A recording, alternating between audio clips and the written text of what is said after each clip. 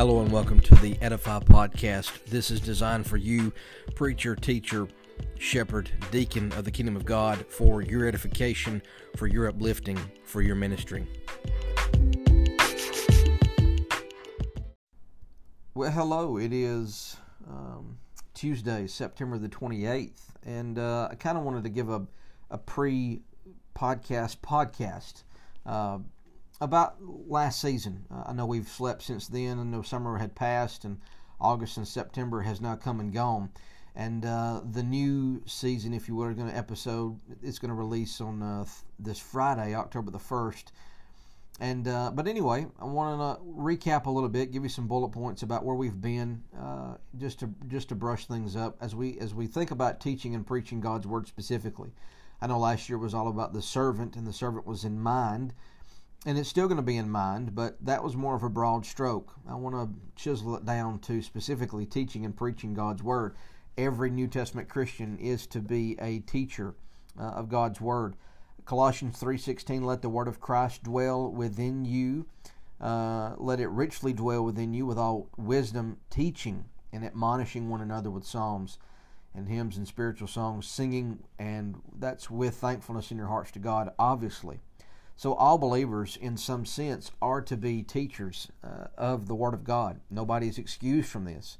Everybody has been placed in their role. They're born with their genders, and they know biblically where their gender roles are.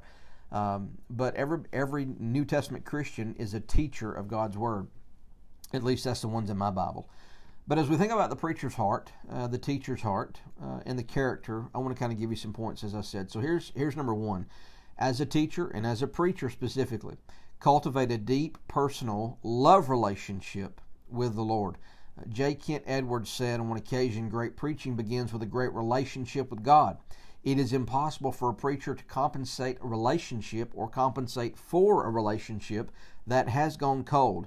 For, quote, the mouth speaks from the overflow of the heart, end quote. So the highest priority for any person who wants to teach God's Word to God's people is knowing and loving God in a very specific, personal, intimate, deep way. Our Lord said on one occasion to Jeremiah, let not a wise man boast of his wisdom, and let not the mighty man boast of his might, let not a rich man boast of his riches, but let him who boast of this, that he understands and knows me, that I am the Lord who exercises loving kindness, justice, and righteousness on earth, for I delight in these things. So the Lord delights the fact that we boast, that we understand and know Him. Wisdom is in teaching, if you will, wisdom in teaching is important, as is strength. Preaching requires hard work. As I mentioned earlier, the Jeremiah passage for your notes is Jeremiah 9, 23, and 24. But nothing is as important as knowing and loving God. John 17 and verse 3. I'm thinking Mark 12, 28 and 30. The Apostle Paul said in Philippians 3 and verse 8, I count all things to be lost in view of the surpassing value of knowing Christ, Jesus my Lord. He made it personal. He says, for whom I have suffered the loss of all things and count them but rubbish, so that I may gain Christ. Philippians 3 and verse 8. Paul considered, in the context, his Jewish patronage, his hierarchy, or his historicity. But Paul considers everything that men count valuable to be worthless in comparison with knowing Jesus. So that's how paramount knowing the Lord was to Paul, as it should be for me, Jake Sutton, and for you, the listener. So before you're a preacher, a teacher, or a servant in any capacity for the King, you are a son, an adopted son of the King. Galatians 4:5, Ephesians 1:5. So he adopted you. He loves you. He's not concerned first and foremost about your ministry and your service. He's interested in you. He wants to have a relationship with you. He wants to meet with you often and dine with you. Revelation 3 and verse 20 comes to my mind. So he wants to hear what's on your heart. Proverbs 15 and verse 8, 1 Peter 5:7. And as your loving Father, He wants to encourage you and teach you and lead you. He made you, and specifically for the reason that you're in, so that you could know Him and enjoy Him.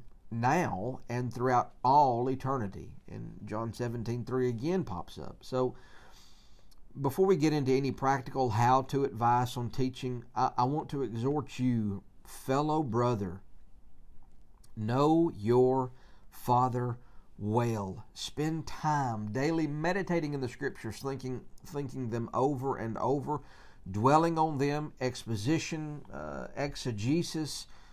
You're meditating on these things, you're brooding over these things, you're exalting and you're exulting in these things, and praying to God about the things that you see in His Word, and doing so with thanksgiving, with praise, determination that you're going to obey and do with a heart of joy, not for sermon preparation. That can happen later in the day. But what I'm talking about is your own regular quiet time with the Lord. During that time in the Scriptures, you're not asking God, what do you want me to say to the congregation? Or what do you want me to teach in this class? But you need to be asking the question, God, what do you want to teach me? Because as a son, your quiet time with your Father it's not preparation for the next sermon that you're about to preach. It's your time to bless God and enjoy Him for your own benefit and for your own edification. So now this isn't to say that knowing God deeply won't affect your sermons, because it absolutely will. People who know God well make the best teachers and preachers, and if you think about it. Would you rather listen to a lecture about President Ronald Reagan by someone who has read a couple of books about him, or a person who actually knew him personally? Somebody who lived with him and ate with him and was even adopted as a son. I don't know about you, but I'd rather listen to the person who knew old Ronnie rather than Ronald Reagan. I think the same is true with God's people who are hungry to know the Lord. They want to hear from someone who knows God deeply and personally, someone whose relationship with the Lord is more than academic. It's something that I tell Piedmont Road all the time. I'm not going to be the kind of preacher who flaunts his biblical knowledge, who shoots out 1,000 memory verses, in a sermon. I don't want to be one who pushes his weight around as though he's academically all there. I don't want to master the Scriptures. I want to be mastered by the Scriptures, and there's a difference. And preachers specifically, when we get up there and we boast and we brag and we show our knowledge, and especially if you're an MSOP student, you can boast the very fact that you know the whole book of James back and forward, left and right, and you had to memorize it all at one time. That's not going to do you any good in the kingdom of Jesus. What will do you good is what the Holy Spirit taught and wrought in and through you through the book of James, and how you're going to allow that to alter and affect your ministry from here on out.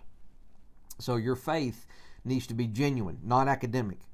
It's deep, it's rich, it's personal, and it shows up when you are in the pulpit. God's people are attracted to that kind of teacher. And for the preacher who regularly draws near to God and knows Him in that manner, preaching is not drudgery, it's a joy. He's not telling people about a remote deity. He's telling people about His Abba Father, Romans 8:15. He's able to explain to the congregation what the Scriptures actually teach because he studied it, adequately, passionately, how it has affected his own life. But he's also able to share it out of the overflow of what he's gleaned through the years during his own times of meditating on the Word. Matthew 13:52 comes to mind. He's able to share from his own deep treasure chest what God has revealed to him in his quiet time in the Word. And God's people soak that up, and to much benefit. So, my friends, my fellow preaching friends, press into the Lord and know Him well. Number 2, walk in holiness. 1 Peter 1 and verse 15, but like the Holy One who called you, be holy yourselves also in all your behavior. If knowing and loving God is of supreme importance in the life of the preacher, which it is, holiness is right there near the top of the list. E.M. Bounds said on one occasion, it is not great talents or great learning or great preachers that God needs, but men great in holiness, great in faith, great in love, great in fidelity, great for God. Men always preaching by holy sermons in the pulpits, by holy lives, live it out. These can mold a generation for God. So these men, quote, men great in holiness, can mold a generation for God. If you're not a man of God, it will be very difficult to stand before the people of God to preach the Word of God. Robert Murray McShine, I think that's how you say his name. He was a Scottish preacher in the 19th century. He said, "My people's greatest need is my personal holiness." And in some ways, he's right. There's no faster way to weaken or shipwreck what you're teaching and doing in your ministry than to compromise with sin. Why is sin so detrimental to a preacher's ability to teach? Well, let me just give you the short list. Okay? Ephesians 4:30, it grieves the Holy Spirit. Romans 6:21, it brings about feelings of shame. Psalm 51:12, it robs you of the joy of your salvation. 1 John 1:7, obscures fellowship with the Lord.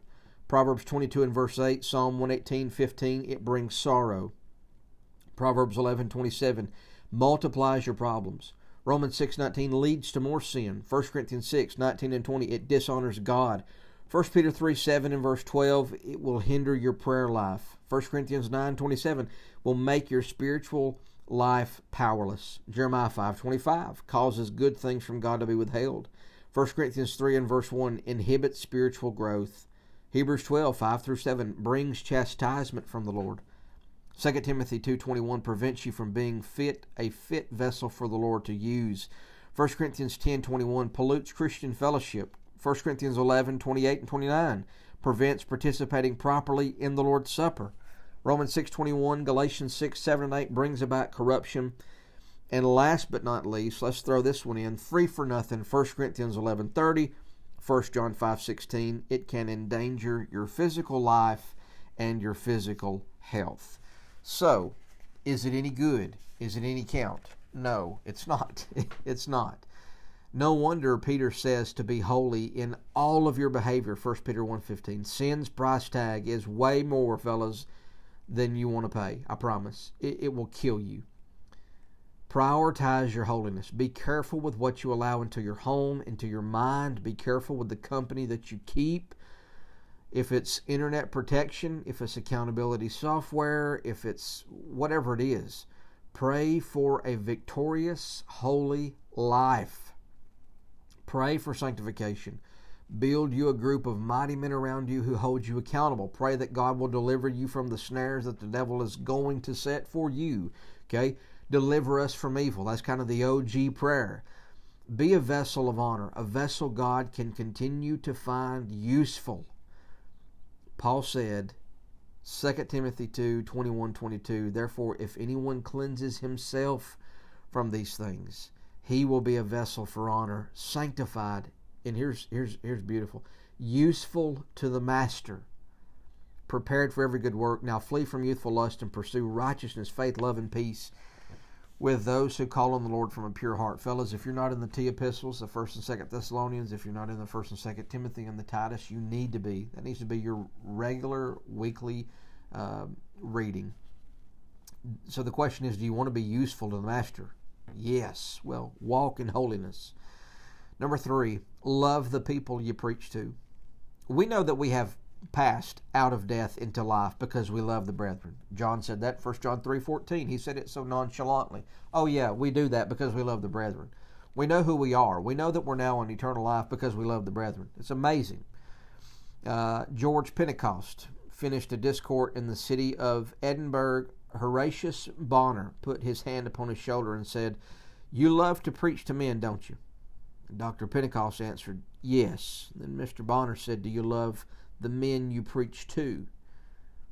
See, to love preaching is one thing, but to love those to whom you preach is absolutely quite another. Some teachers end up loving reading and studying and teaching and ministry more than they love the people, and that should never be the case. 1 Corinthians 13, that old mysterious marriage passage that has nothing to do with marriage and everything about the worship of the church, and in particular the edification of the church. 1 Corinthians 13, 1 and 2. If I speak with the tongues of men and of angels, but do not have love, I have become a noisy gong or a clanging cymbal. And if I have the gift of prophecy, teaching, and know all mysteries and all knowledge, and if I have all faith so as to remove mountains, but I do not have love, I am nothing. The primary motivation to read, study, and prepare sermons should be our love for God and for His people. And not just for His people, but for all people, just as much as He loves them all. not just the Christians, but even the lost. Our love for people leads us to want the very best for them. And we believe that teaching them God's Word will lead them into fuller lives that will glorify Christ and bring them into God's very best. So that is why we read and study and prepare sermons. God forbid we get our priorities out of order and have more love for learning and sermon development than the Savior and the saints the sermons are for. Wallace Ben, I'm going to agree with this fella. He said, "My concern is that preachers have little pastoral contact with ordinary people except in emergencies. Indeed, we must honestly admit that some preachers appear not to like people much, withdrawing from contact with them, and sometimes justifying it by saying they believe in the priority of preaching. I believe passionately in the priority of preaching, but this must not be used to distance us from the involvement with people. You who are called as Christians by God, who teach His Word, I want to encourage you, cultivate relationships with people that you teach and you preach to. Talk to them after teaching. Get to know them. Become a part of their lives. Find out how they are doing. Of course, visit them in the hospital. Meet them for lunch. Listen to their struggles. Pray with them while you're with them. Spending time with sheep will not only benefit them, it will benefit your preaching. It is much easier to know your listeners' questions and needs and struggles and challenges when you know your flock. Don't just put a question box in the back and say, y'all fill it up if you have any questions. That's so impersonal. That's so, bleh. Don't do that. Know these people. Love these people. Number 4, run to the throne of grace often. Fellas, we need it. R.A. Torrey said, how little time the average Christian spends in prayer. We are too busy to pray, and so we are too busy to have power. We have a great deal of activity, but we accomplish little. Many services, but few conversions. Much machinery, but few results. I wished he wouldn't have stepped on all of our toes just then. He said, preparing sermons and preaching them is no easy task. And so, obviously, we know that. It is foolhardily fellow who... the foolhardedly fellow, or foolhardy fellow, who jumps into the task of studying and sermon building without first humbly seeking God's help. Surely this is all work that needs God's blessing if it's going to be done well and to God's glory. The way to access the help that God wants to provide us is through prayer. The Scriptures are filled with the encouragements to pray. Abraham prayed, and Abimelech's life was spared, and wombs were opened. Okay? Moses prayed, and God's judgment on Israel was stayed. Joshua prayed, and the sun stood still. Hannah prayed, and her womb was opened. Elijah prayed, and it stopped raining for 3.5 years. Hezekiah prayed, and 15 years were added to his life. Zacharias and Elizabeth prayed, and John was conceived. Jesus prayed for Peter that his faith would not fail, and Peter led the early church. The church prayed for boldness in the face of the Sanhedrin's threats, and the Holy Spirit empowered them to speak the word of God with boldness. That's Acts 4:31. Underline that one and give it to your people.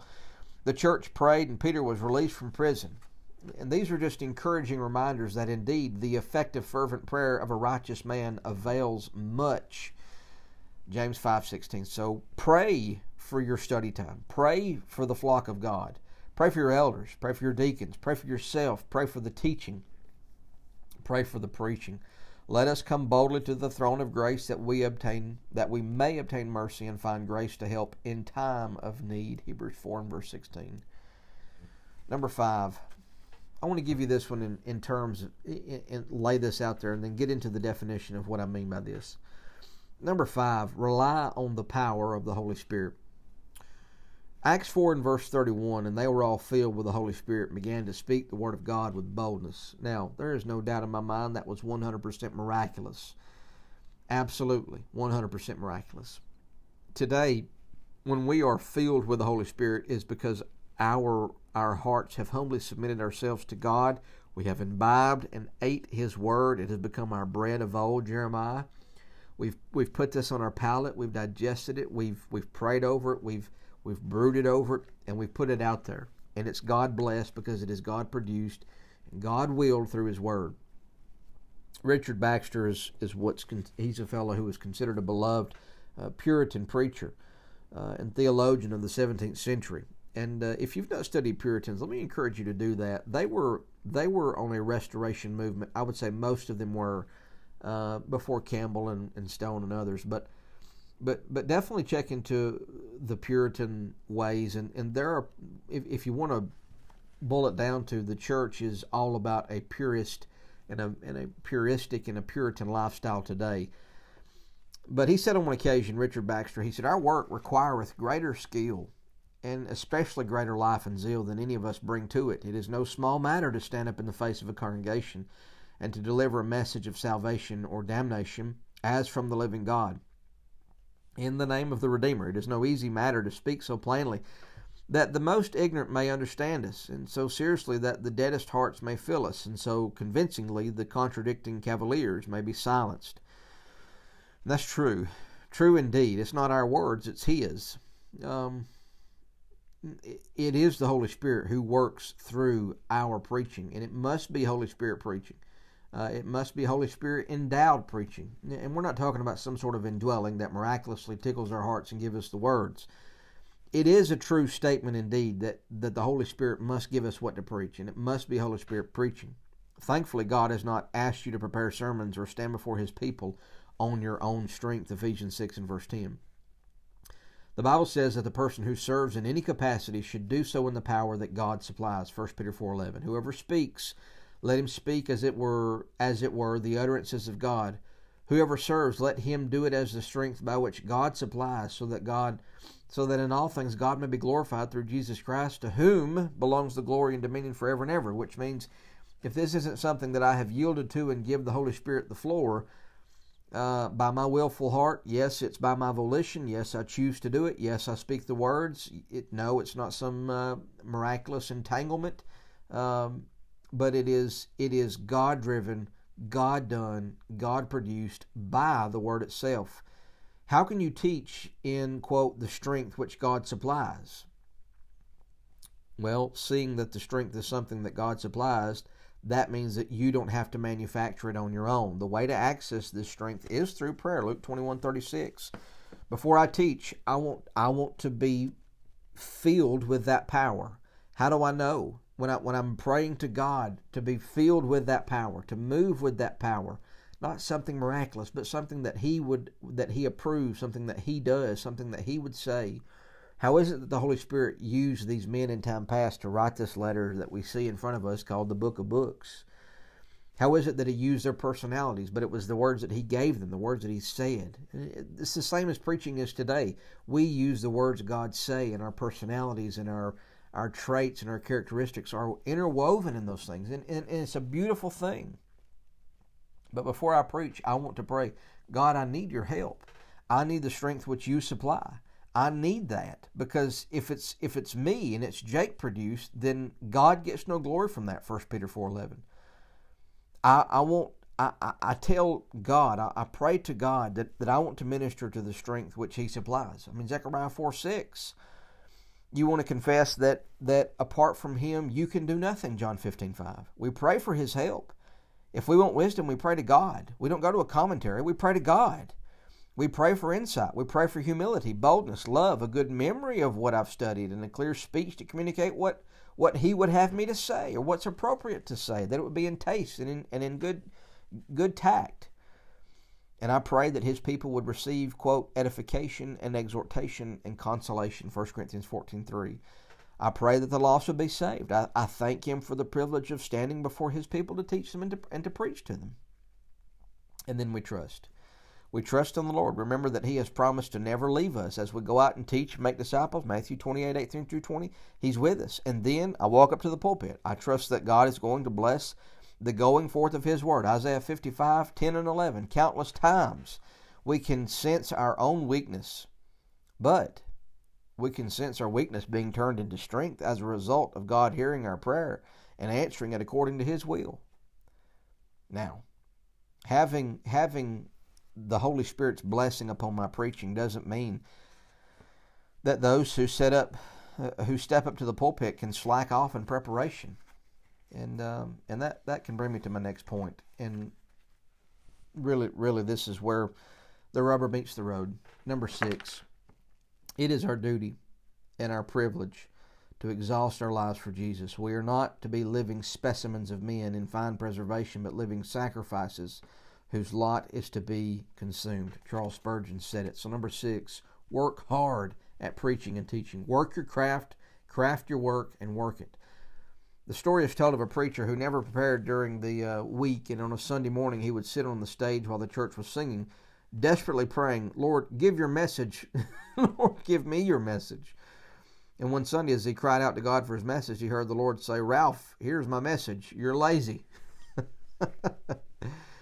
Resist the temptation to be lazy when it comes to studying and preparing sermons and teaching. The Bible says, specifically to the elders, "Let the elders who rule well be considered worthy of double honor, especially those who work hard at preaching and teaching." 1 Timothy 5:17. Notice that we who teach God's word should be hard workers, and for good reason. God is worthy of our wholehearted efforts. We are servants working for the most gracious, benevolent Master imaginable, our Heavenly Father, who delivered us from the kingdom of darkness. How could we repay Him with a slack hand at the work that He's appointed us to? Well, we won't. We will gladly work hard for Him. Charles Spurgeon often worked 18 hours a day. David Livingstone, famous missionary in Africa, once asked, "How do you manage to do 2 men's work in a single day?" Spurgeon replied, "You have forgotten there are 2 of us. 2 of us, the preacher and the Lord." 1 Corinthians 3:9 says, "We are God's fellow workers. You are not alone in your ministry." Paul said, "I labor, striving according to His power, which mightily works within me." Colossians 1:21. If you approach teaching and preaching with laziness, think to yourself, if you approach it with laziness and you think to yourself, "Well, I will just I'll just go up there and maybe the Holy Spirit will give me something. Maybe that ready recollection that old deacon's been praying for years is finally going to take a hold." Well, good luck. Good luck. You're actually straying from what the Bible says will mark the life of honorable teachers. Hard work. The most fruitful preacher and preaching is the result of the Holy Spirit working through men who work hard. 1 Corinthians 15:10, Colossians 1:20. Some of you use Matthew chapter 10, 19 through 20 to say, "I'll just trust the Lord to speak through me." And this little attitude when it comes to sermon preparation.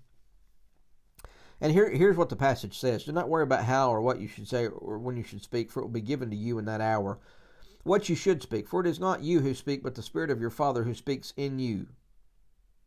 Now, clearly that's a limited commission. Clearly that's a miraculous dispensation. Clearly he's talking to folks who are going out and doing His will specifically, who do not have a New Testament in their hand, or a Bible for that fact. They have the Scriptures of old, but this was a miraculous gift. Was Jesus giving us assurance here that we can neglect study and just trust Him when it's time to teach? No. As I said, the context in its passage. Start back in verse 16 if you have your open Bible, Matthew 10, verse 16. He says, "Behold, I send you out as sheep in the midst of wolves. Therefore be wise as serpents and harmless as doves. But be aware of men. For they will deliver you up to councils and scourge you in the synagogues. You will be brought before the governors for kings for my sake, and testimony to them and to the Gentiles. But when they deliver you, do not worry about how or what you should speak, for it will be given to you in that hour what you should speak. For it is not you who speak, but the Spirit of your Father who speaks in you." So notice the context. When they deliver you up, Jesus said. Who would deliver the disciples up? Wolves, enemies of the gospel. Why would the disciples be delivered up? To be scourged, verse 17.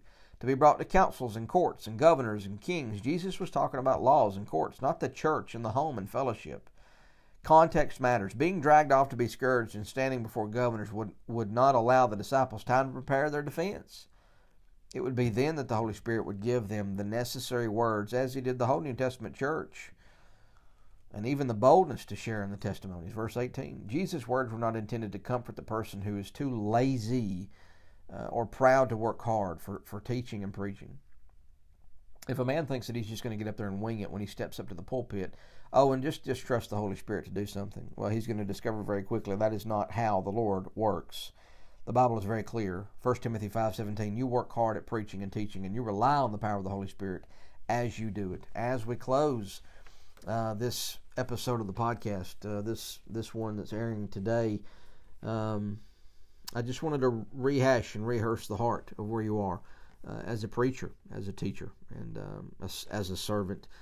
We serve a good God, and I pray that this episode has been good for you, good reminder of where we've come from, some bullet points to take with you, and looking forward to Friday when I will see or speak and be with you all then.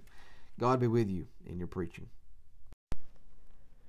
All right, welcome back to episode, I guess this is 1, for real 1 this time, season 2.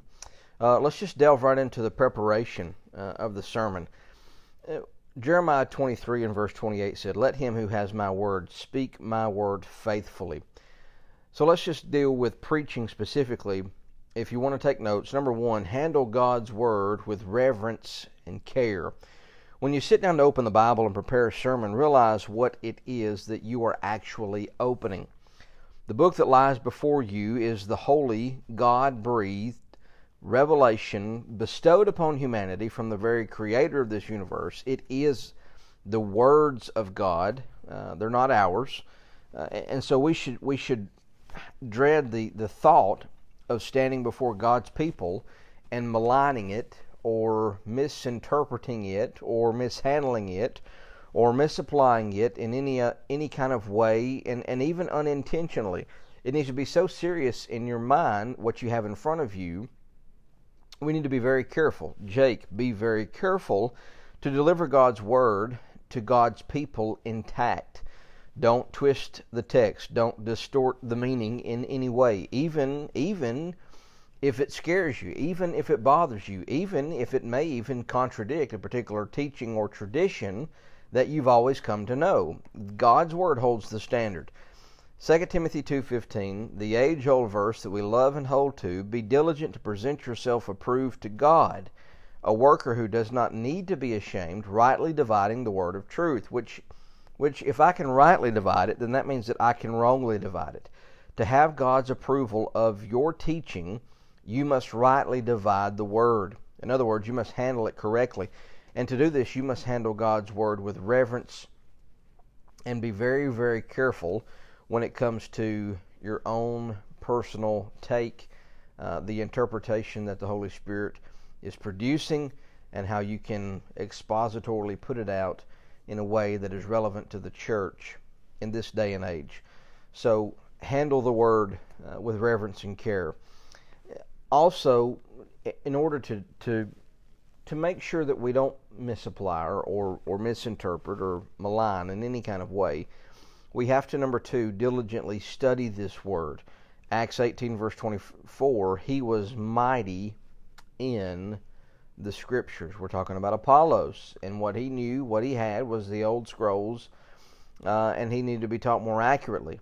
But in particular, he was mighty in the Scriptures. If you want to teach God's word to other people, you got to be determined to become a very serious student of the Scriptures. Do not be content in just reading the Bible. As we've often said in this podcast, look at this book as something to teach and something to preach, not necessarily something just to learn.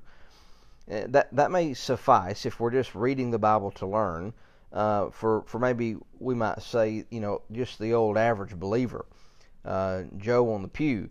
But if you're going to teach God's word accurately, you must study the Bible. And I love what Luke writes about Apollos in the book of Acts in verse 24. He was a Jew. He was named Apollos, an Alexandrian by birth, an eloquent man, came to Ephesus, and he was mighty in the Scriptures. Luke says that Apollos was mighty in the Scriptures. He had a great grasp on the Scriptures, the Old Testament, and that's something every teacher of the Scriptures should desire to have, not just the Old, but the New. I've heard folks say, well, we're a New Testament church, and you need to preach out of the New Testament. Well, don't go to the book of Hebrews then, because you're going to have no idea if you don't have a good, right understanding of the Old Testament. Those are just ignorant folks. You and I need to have the desire to be mighty in the Scriptures. Now, how does one develop a great grasp on the Scriptures? Well, think about Ezra. Ezra chapter 7 and verse 10, for Ezra had set his heart to study the law of the Lord and to practice it and to teach his statutes and ordinances, Israel. Ezra made a decision, I'm personally going to study the Word of God. I'm going to set my heart, not just the actions, but his heart, the innermost, and the actions always follow. So that's what we need to do. very, very well known in religious circles, John MacArthur. He said, a young man said to me, what is the real key to great preaching? And he was kind of starry-eyed, and I'm sure he expected some spiritual, answer. And he said, well, it's the ability to keep your rear end in the chair till you understand the text. And he says the boy was shocked. And he says, yes, that's the real key. What separates great preaching from poor preaching is whether you know what you're talking about or not. Studying until you really understand the text is vitally important to good preaching. It's not always easy. Sometimes it's long. It's consuming work.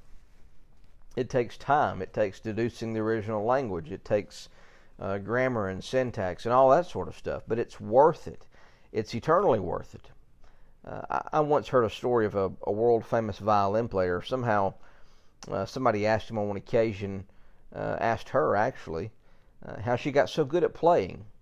And her answer was planned neglect. Now you think, what in the world is planned neglect? And that was an odd answer. And the person, questioned her on this, and she explained, she said, there were many things that used to demand my time. When I went to my room after breakfast, I made my bed, straightened the room, dusted, and did whatever seemed necessary. When I finished my work, I turned to my violin and to practice, and that system prevented me from accomplishing what I should on the violin. So I reversed things. I deliberately planned to neglect everything else until my practice period was complete, and that program of planned neglect is the secret of my success. That should inspire us realistically. Planned neglect.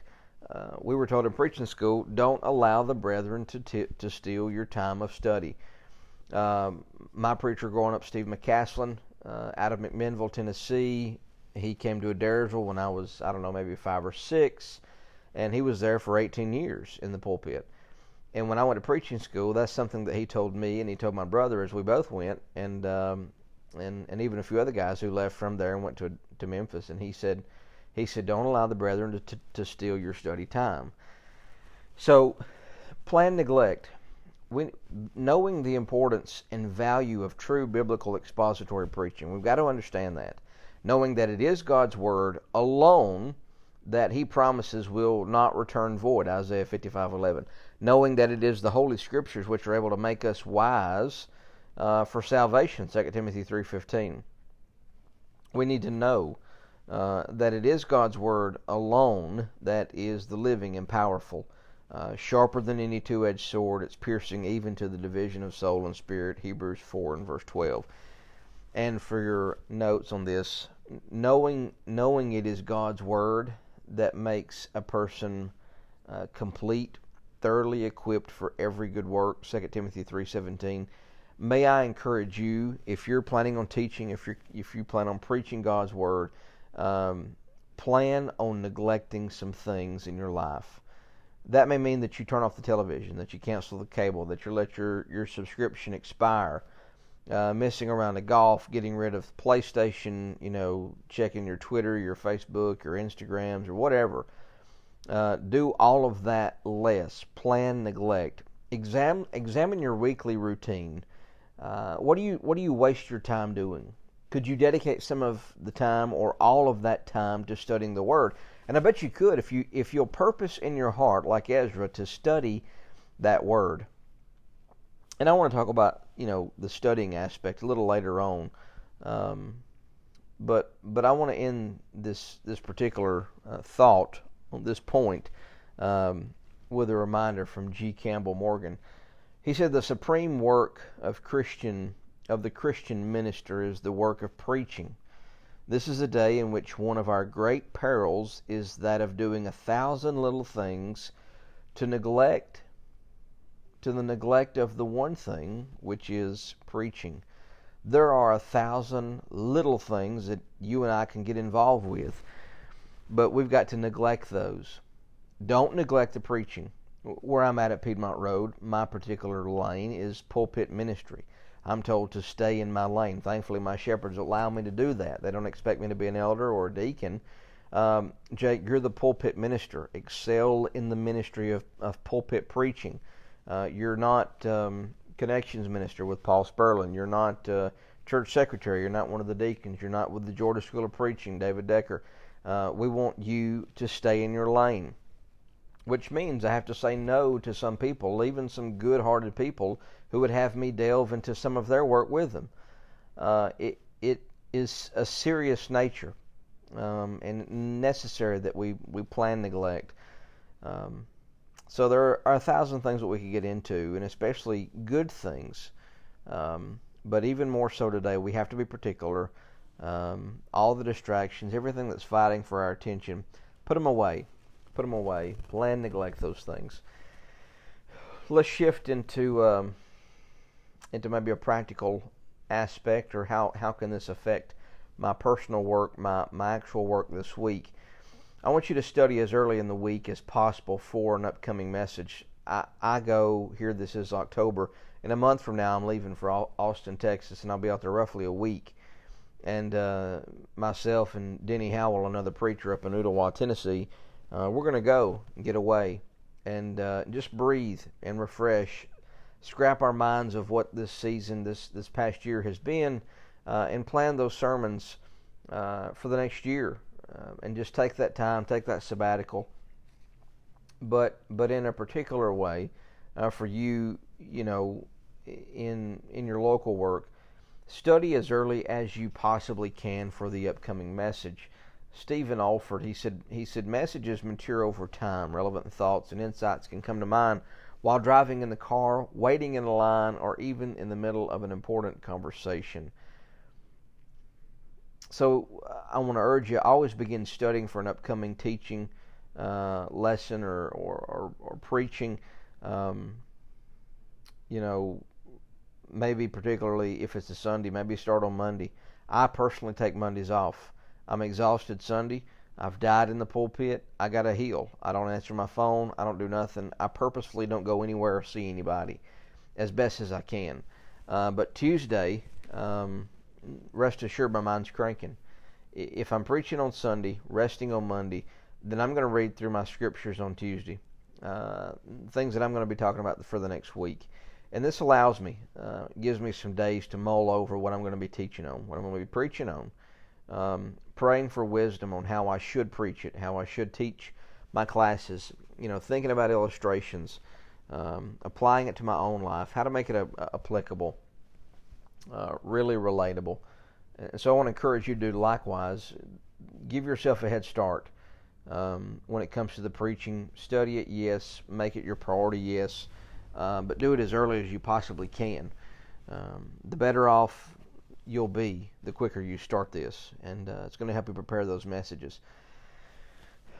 So, number next, if you will, I think this is 4, but saturate your teaching with the Word of God. Isaiah 55:11, we've already mentioned it. So will my word be, which goes forth from my mouth. It will not return to me empty, without accomplishing what I desire, and without succeeding in the matter for which I sent it. It seems to me that the more and more we find men standing behind the pulpit today, so many of them, even in the brotherhood, are neglecting to heed Paul's words, to preach the word, 2 Timothy 4:2. Many read a verse, a paragraph, but then launch into all kinds of other things, and there's a story and a joke, and there's quotes from books or video clips, and everything but the word. It's about the PowerPoint, it's about the notes, it's whatever. And sadly, the result is malnourished, underfed believers. And what the deal is they don't know the Scriptures. When you preach and teach like that on a regular basis, they do not know the Scriptures. They have shallow walks with the Lord. They're easy prey for the cults. False teachers are everywhere. They're going to get gobbled up. And all kinds of unbiblical teaching that blows through the church because your half-heartedness with your preaching concerning the Word of God. Such a tragedy in our generation. And I think some of the blame for the success of the, quote, emerging church movement and its liberal, heretical theology falls at the feet of seeker-sensitive churches.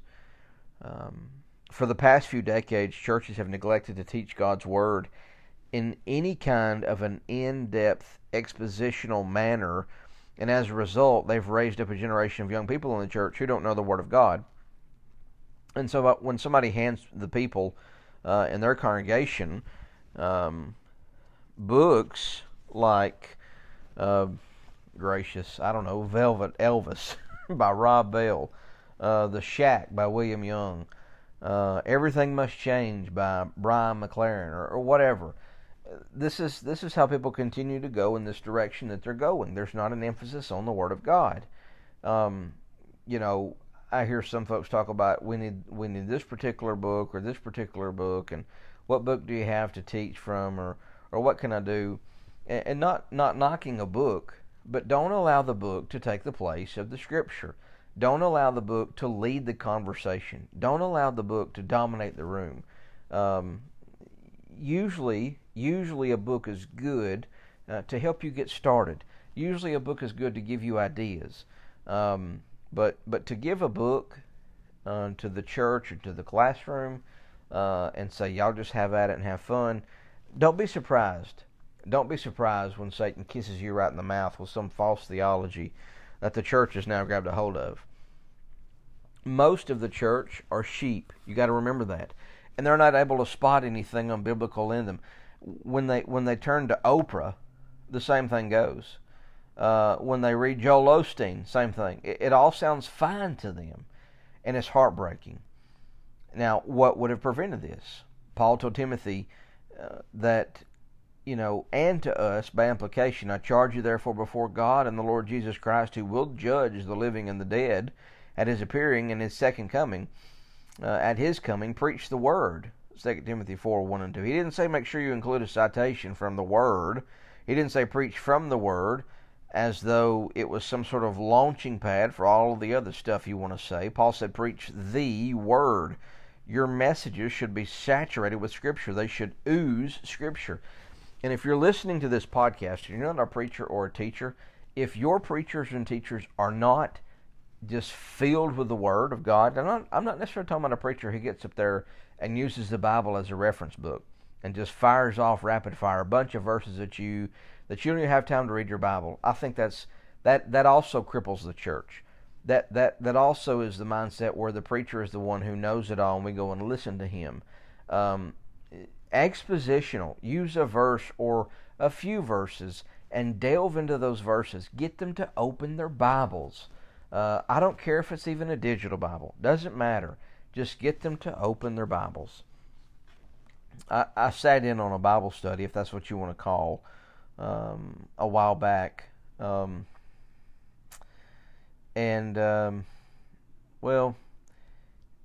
maybe this has happened to you where the preacher or the teacher, whoever's conducting the study, started off teaching by showing a 10-minute clip from a movie. Then he went to talk about how the movie clip was illustrative of the fact that Christians need times to rest. There was no opening of the Bible, and you may be thinking, he's got a 30-minute slot to teach, and he just wasted most of the time showing a movie clip and talking about the movie. And when that happens, when I'm in a class or I'm listening to somebody preach, and that's how they do things, I just want to scream. I want to stand up and I want to say, bring out the book, Nehemiah 8:1. Preach the Word of God, 2 Timothy 4:2. I didn't, but maybe I should have. In churches all over the world, especially within the body of Christ, this can happen. People are suffering under this kind of spiritually starved teaching week in and week out. But think about how prosperous wherever God's Word is, and it's consistently laid open. Think about how prosperous that actually is. Listen to what God likens the Scriptures to. I'm going to give you a list of these things, of how God views His Scripture. Number 1, water. Water that washes clean, Ephesians 5:26. Seed that can bring forth fruit, Mark 4:14. Milk that nourishes, 1 Peter 2:2. Meat that satisfies, Hebrews 5:14. Fire that cleanses, Jeremiah 23:29. A hammer that shatters, Jeremiah 23:29. A sword that cuts deeply, Hebrews 4:12. Medicine to keep us from getting sick, sick of sin, Psalm 119:11. A lamp to our feet, a light to our path, Psalm 119, 105. A mirror that reflects ourselves to us, James 1, 23, 25. A tutor that leads us to Christ, Galatians 3, 24. A counselor that comforts us, Romans 15, 4. And that which revives us, Psalm 119, 50. It's also a forecaster that never fails, 2 Peter 1, 19. And that which makes us wiser than our enemies, Psalm 119, 98. How vital and how important, then, God's Word is in the life of the believer. Water, seed, milk, meat, fire, hammer, sword, medicine, lamp, mirror, tutor, counselor, revives, a reviver, a forecaster, and makes us all the wiser. And the greatest thing that could happen in the church today would be a wholehearted return by men who occupy the pulpit to expository preaching. When I say expository preaching, I mean preaching that is committed to these tenets: opening the Word of God, unpacking what the Bible says, explaining what it means, illustrating the passage when it is necessary, it's not always necessary, and giving a clear, passionate exhortation on how it applies to the lives of the believers and the non-believers. If more preachers and Bible teachers in all sorts of ministers, youth, women, whatever, would return to this method of preaching and teaching, it would, there is no doubt, there would be a massive revival amongst God's people. Now, obviously, we can't change, and we can't do much to change what other people are or are not doing in the church, but we can resolve in my own personal life and in the own church that I work and labor to do or continue to do the very thing that the Holy Spirit spoke through Paul: preach the Word. And perhaps, as God blesses our efforts, other preachers are going to see it, other churches are going to see it, other church members are going to see it from around our little worlds, and they're going to see that the church is thriving, the church is growing, and they're going to ask the question, what are y'all doing over there? What in the world is going on over there? Y'all must be liberal because you're getting bigger. God forbid the church grows. I've heard people say that. Oh, they grew a crowd over there. They must be doing something liberal. How stupid could a person be to say such a thing? God's Word does not return void. Have you ever thought that the church is actually over there working? Should people inquire? Yes. And when they inquire, we will unashamedly tell them it's the Lord. We're just loving people. We're consistently giving the people the water that washes clean. It's the seed that brings forth fruit, the milk that nourishes, the meat that satisfies, the fire that cleanses, some medicine that keeps us from getting sick with sin.